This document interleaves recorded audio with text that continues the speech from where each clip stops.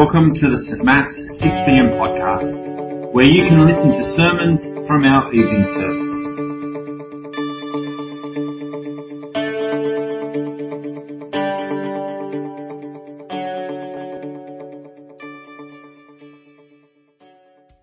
I'm Karina, if I haven't met you before. We're going to be reading from Mark chapter 4. Mark chapter 4. Again, Jesus began to teach by the lake. The crowd that gathered around him was so large that he got into a boat and sat in it out on the lake, while all the people were along the shore at the water's edge. He taught them many things by parables, and in his teaching said, "Listen, a farmer went out to sow his seed.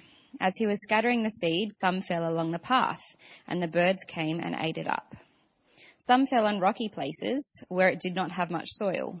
It sprang up quickly because the soil was shallow, but when the sun came up, the plants were scorched and they withered because they had no root. Other seed fell among thorns, which grew up and choked the plants so that they did not bear grain. Still other seed fell on good soil. It came up, grew and produced a crop, some multiplying 30, some 60, some 100 times." Then Jesus said, "Whoever has ears to hear, let them hear." When he was alone, the 12 and the others around him asked him about the parables. He told them, "The secret of the kingdom of God has been given to you, but to those on the outside everything is said in parables, so that they may be ever seeing but never perceiving, and ever hearing but never understanding. Otherwise they might turn and be forgiven." Then Jesus said to them, "Don't you understand this parable? How then will you understand any parable? The farmer sows the word. Some people are like seed along the path where the word is sown. As soon as they hear it, Satan comes and takes away the word that was sown in them. Others, like seed sown on rocky places, hear the word and at once receive it with joy. But since they have no root, they last only a short time. When trouble or persecution comes because of the word, they quickly fall away. Still others, like seed sown among thorns, hear the word, but the worries of this life, the deceitfulness of wealth, and the desires for other things come in and choke the word, making it unfruitful. Others, like seed sown on good soil, hear the word, accept it, and produce a crop, some 30, some 60, some 100 times what was sown." My name's Ron, and it's so great to see so many of you back in the room tonight. It's just really exciting. I trust you're excited as well. Well, I don't know if you can remember back to January. It feels like a long time ago. But in the January news cycle, there was really two things that kept coming up. One was politics, because it kind of always comes up in the news cycle. And the other thing that's been coming up in the news cycle for 2 years, called COVID. And in the midst of those two things dominating the news cycle, there was one story that caught my attention. It's the story of two LAPD officers who were charged with, here's the charge, willfully abdicating their duty to assist the commanding officer's response to a robbery in progress and playing a Pokemon mobile game while on duty. Apparently, they were chasing a Snorlax. I don't know what that is, but some of you obviously do. Two things struck me about this story. First was the staggering reality that rather than respond to an active robbery, these policemen actively played Pokemon for 20 minutes. And the second thing that struck me was, is Pokemon Go still a thing? And apparently it is. Pokemon Go created a worldwide craze in about 2016. And the irony of this particular story is that back then, police were telling people to stop playing the game. Do you remember this? Because it was causing all sorts of accidents. So it was a worldwide craze back then. And it seemed like everyone was a follower. Everyone was into it. But actually not everyone was. Not me. Am I alone? Or any? Oh, there's a few other hands. There's a few of us who never did. Others kind of got into it for a season, but quickly got out of it. Others stayed a bit longer until the next craze came along and they got out of it. But apparently there's some, like these two LAPD Police officers who are in it for life. In it even if they're going to lose their jobs as a result of it. Well, what we learned from Pokemon Go, actually we learn a lot of things, but what the point I want to make is not all followers are lifelong followers. And that is basically the message of Mark chapter 4, of this parable of the sower. Not all followers are lifelong followers. As crowds start forming around Jesus, Jesus sees where all this is heading. He sees what's going to happen. And he knows that even in the kingdom of God, as sad as it is, not all followers are lifelong followers. And so as the crowds gather, Jesus wants to teach them. He wants to help them understand this truth. And Mark emphasises this point about Jesus teaching them by using that word 3 times in the first 2 verses of chapter 4. When Jesus taught, he taught about the kingdom of God. That's what he came for. And so this parable is a parable about God's kingdom. We make a mistake if we rush to apply it first and foremost to ourselves. If we rush to go, who am I in this parable? What soil do I fit into? There is a place for asking that question, but we make a mistake if we go there too quickly. Jesus is explaining what's happening as he proclaims the kingdom of God. The parable offers a lens for the disciples then to understand as the kingdom goes forward what's going to take place. And it offers a lens for us today as well to understand what happens when the message of God, the kingdom of God, is proclaimed to people around us. We see 3 things. We see that the kingdom growth is not measured by numbers. We see that kingdom disciples don't grow by chance. And we see that the kingdom crop won't be a failure. In short, we see that not all followers are lifelong followers. But the kingdom will grow abundantly through those that are. Kingdom growth is more than numbers.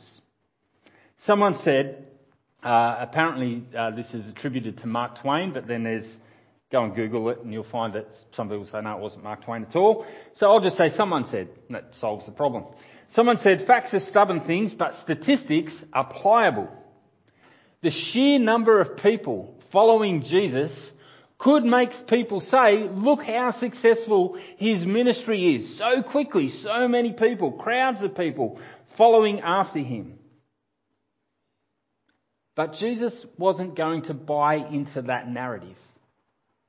Jesus wouldn't use those metrics. Kingdom growth was not about numbers or statistics.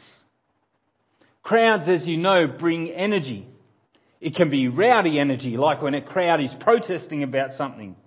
Or it can be excited energy, like at a sports game. Sometimes it can be both, rowdy and excited. We know that this crowd included both rowdy and excited people. We know there was rowdy people because in Mark chapter 3 verse 6, we discover that then the Pharisees went out and began to plot with the Herodians how they might kill Jesus. Make no mistake, in this big crowd, there are people who are already plotting to kill Jesus. Their plot might not be overt yet, but it's there. They're plotting to kill him. Others in the crowd are really excited. And you can imagine why they're excited, can't you? I mean, think about what sorts of things they've been witnessing. People being miraculously healed, that's exciting stuff. And then they've been witnessing or hearing stories about how demons have been being cast out of people. Well, that doesn't happen every day. That's pretty exciting. And then they've also been noticing that Jesus has been confronting religious leaders. And there's a sense of excitement about that. What's going on here? You can see why there's some people in the crowd who are excited. And then there's others in the crowd who are gathering around Jesus, who have started to hear about the kingdom of God. And they're genuinely interested in what it is that Jesus is going to say. They want to hear more.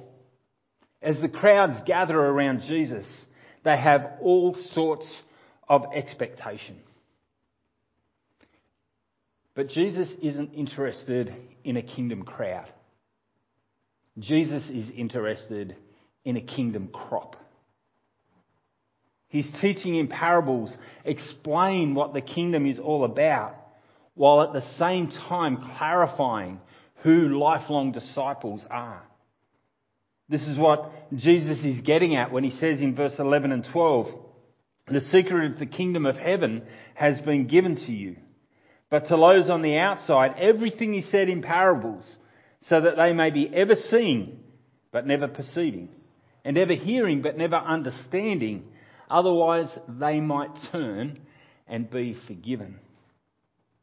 Some are on the inside. Others are on the outside. At the end of chapter 3, it was Jesus' family and the religious leaders who literally were on the outside, while on the inside, it was those who would do God's will.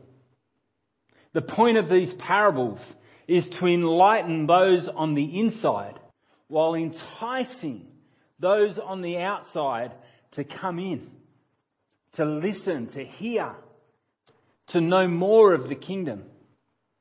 But at the same time, Jesus is clear that the parables come with a sense of judgment, that not all will come in, that not all will embrace, that not all will turn, and the truth of the message of the kingdom, that not all will turn and be forgiven. Accessibility to Jesus doesn't determine kingdom fruitfulness. Neither does religious identity determine kingdom fruitfulness. Repentance and belief. Remember back to Mark chapter 1? The kingdom of God is at hand. Repent and believe. Repentance and belief is what determines kingdom fruitfulness.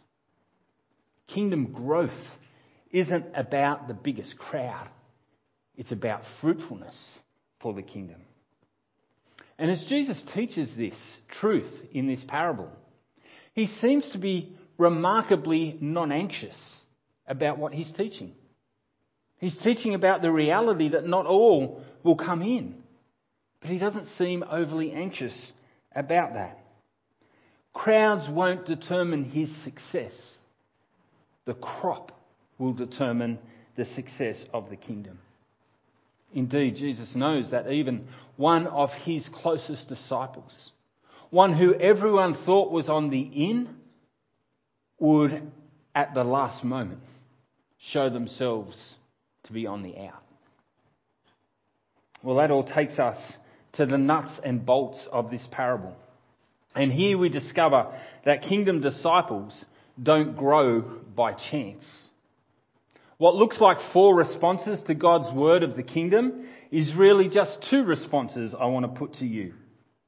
On the one hand, there are those who through repentance and belief are fruitful in the kingdom, and then there's those that aren't. And Jesus gives us 3 examples of unfruitfulness.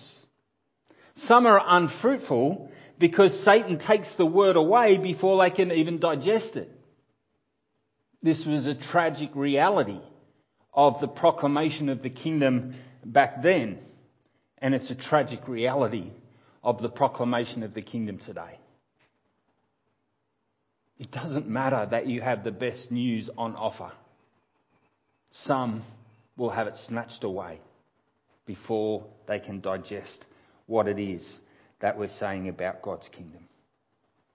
The kingdom of God experiences great opposition by the powers and principalities of this world. In Mark chapter 1, Jesus was tempted by Satan, you might remember. And in Mark chapter 8, Jesus will turn to his dearly loved disciple and use these words, "Get behind me, Satan." Our world downplays spiritual power. But make no mistake, the schemes of Satan are real. He wants nothing more than to snatch the word of the kingdom away from people before they can let it soak in. We know from Mark chapter 3 that Jesus is binding Satan, that Satan's power is limited, but his schemes are still real. And so as we think about the kingdom of God, prayer is critical in seeing a kingdom crop. Because in prayer, we're asking God to allow his seed to fall in soil that will produce a crop and to limit the work of Satan in snatching it away from people. Well, fruitlessness is also seen in the rocky soil. The word of God, the message of the kingdom, is received with joy.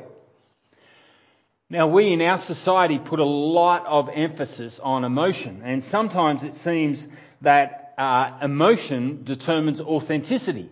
You know, if someone's passionate about something, then surely it must be true and real. But not so in the kingdom. These people receive the message with joy, but they don't grow. Don't judge fruitfulness by the first emotional response. Now, don't get me wrong here. There is a place for fervent emotion. Emotion is God-given. And perhaps those of us who are Anglican need to embrace a bit more emotion at points. It's okay to be excited in church. I know, that's bizarre, isn't it? It's okay to respond with thankfulness to God for who he is and for what he's doing, and to express that with emotion. There's nothing wrong with emotion, but don't be deceived. Emotion is not the sign of lifelong discipleship.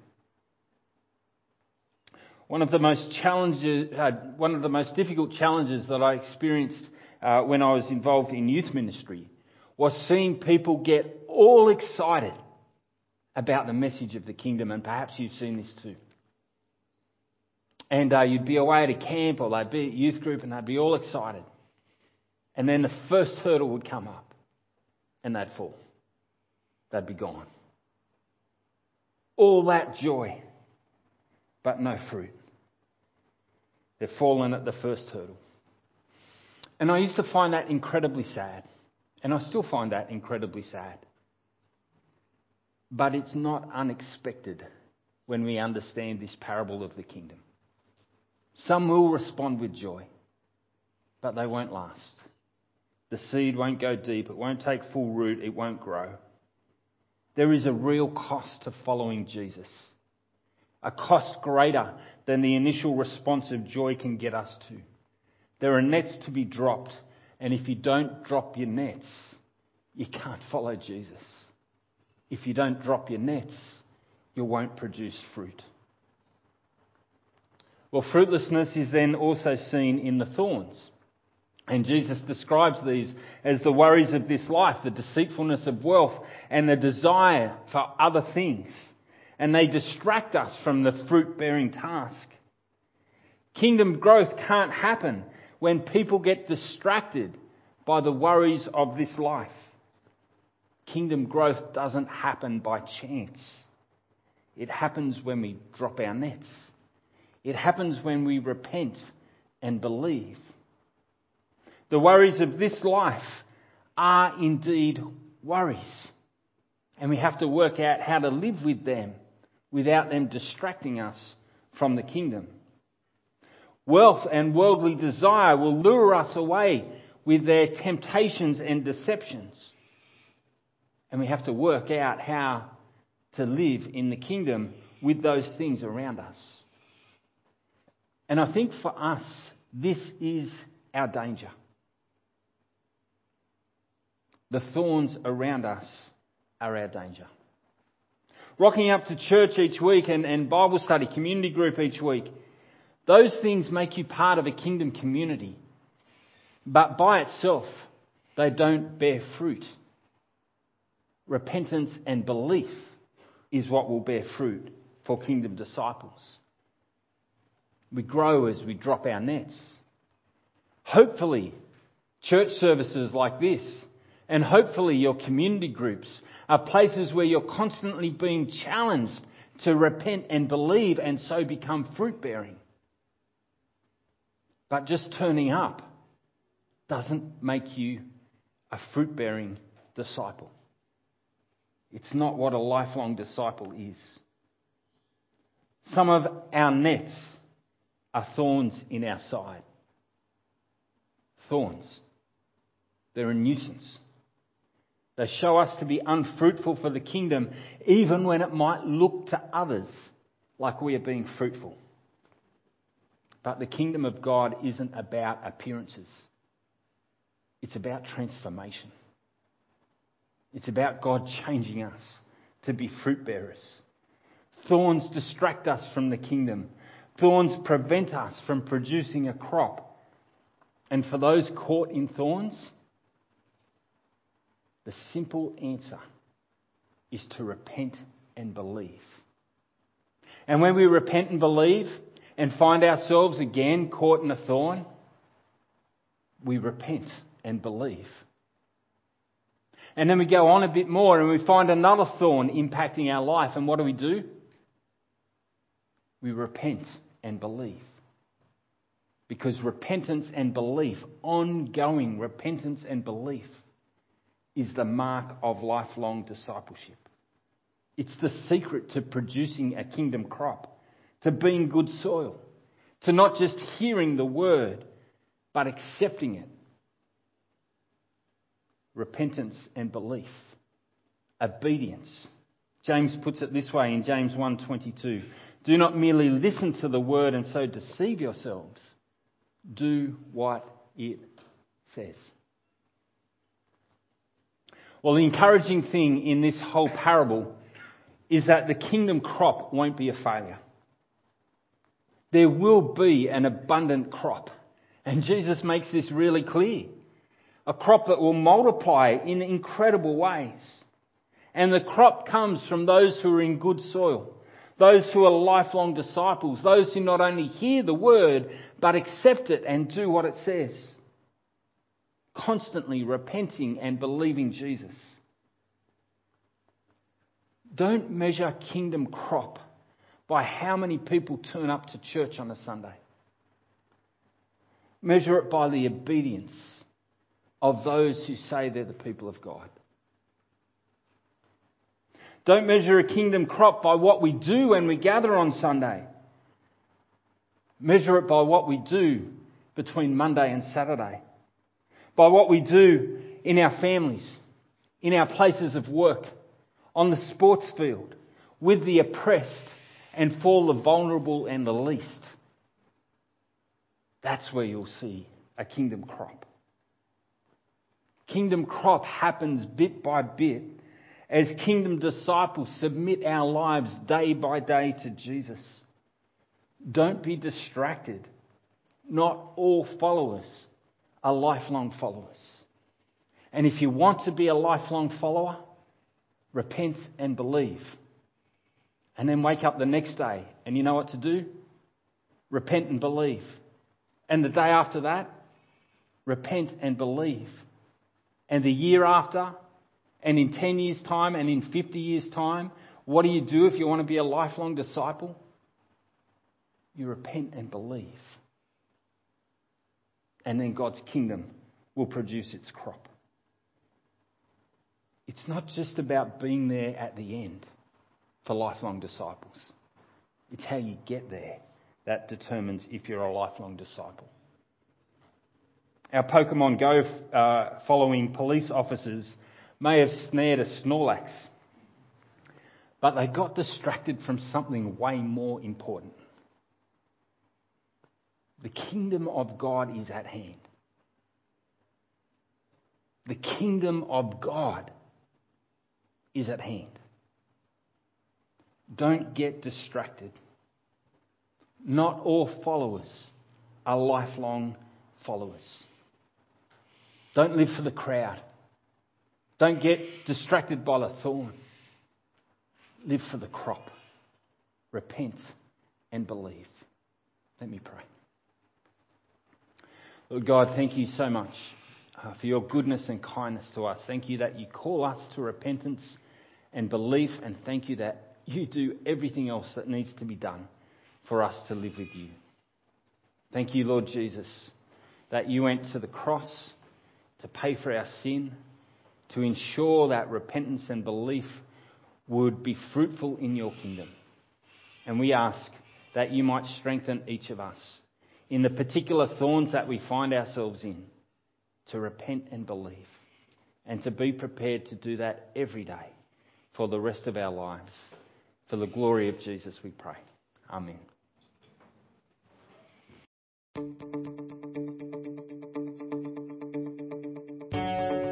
Thanks for listening to this week's sermon. St Matt's West Pennant Hills 6pm congregation is a collection of people who want to be changed by Jesus, to have a deeper connection with God, deeper community with one another, and deeper concern for our world.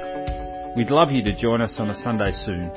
For all the details, check out our website at stmats.org.au, and be sure to subscribe to our podcast so you don't miss a sermon.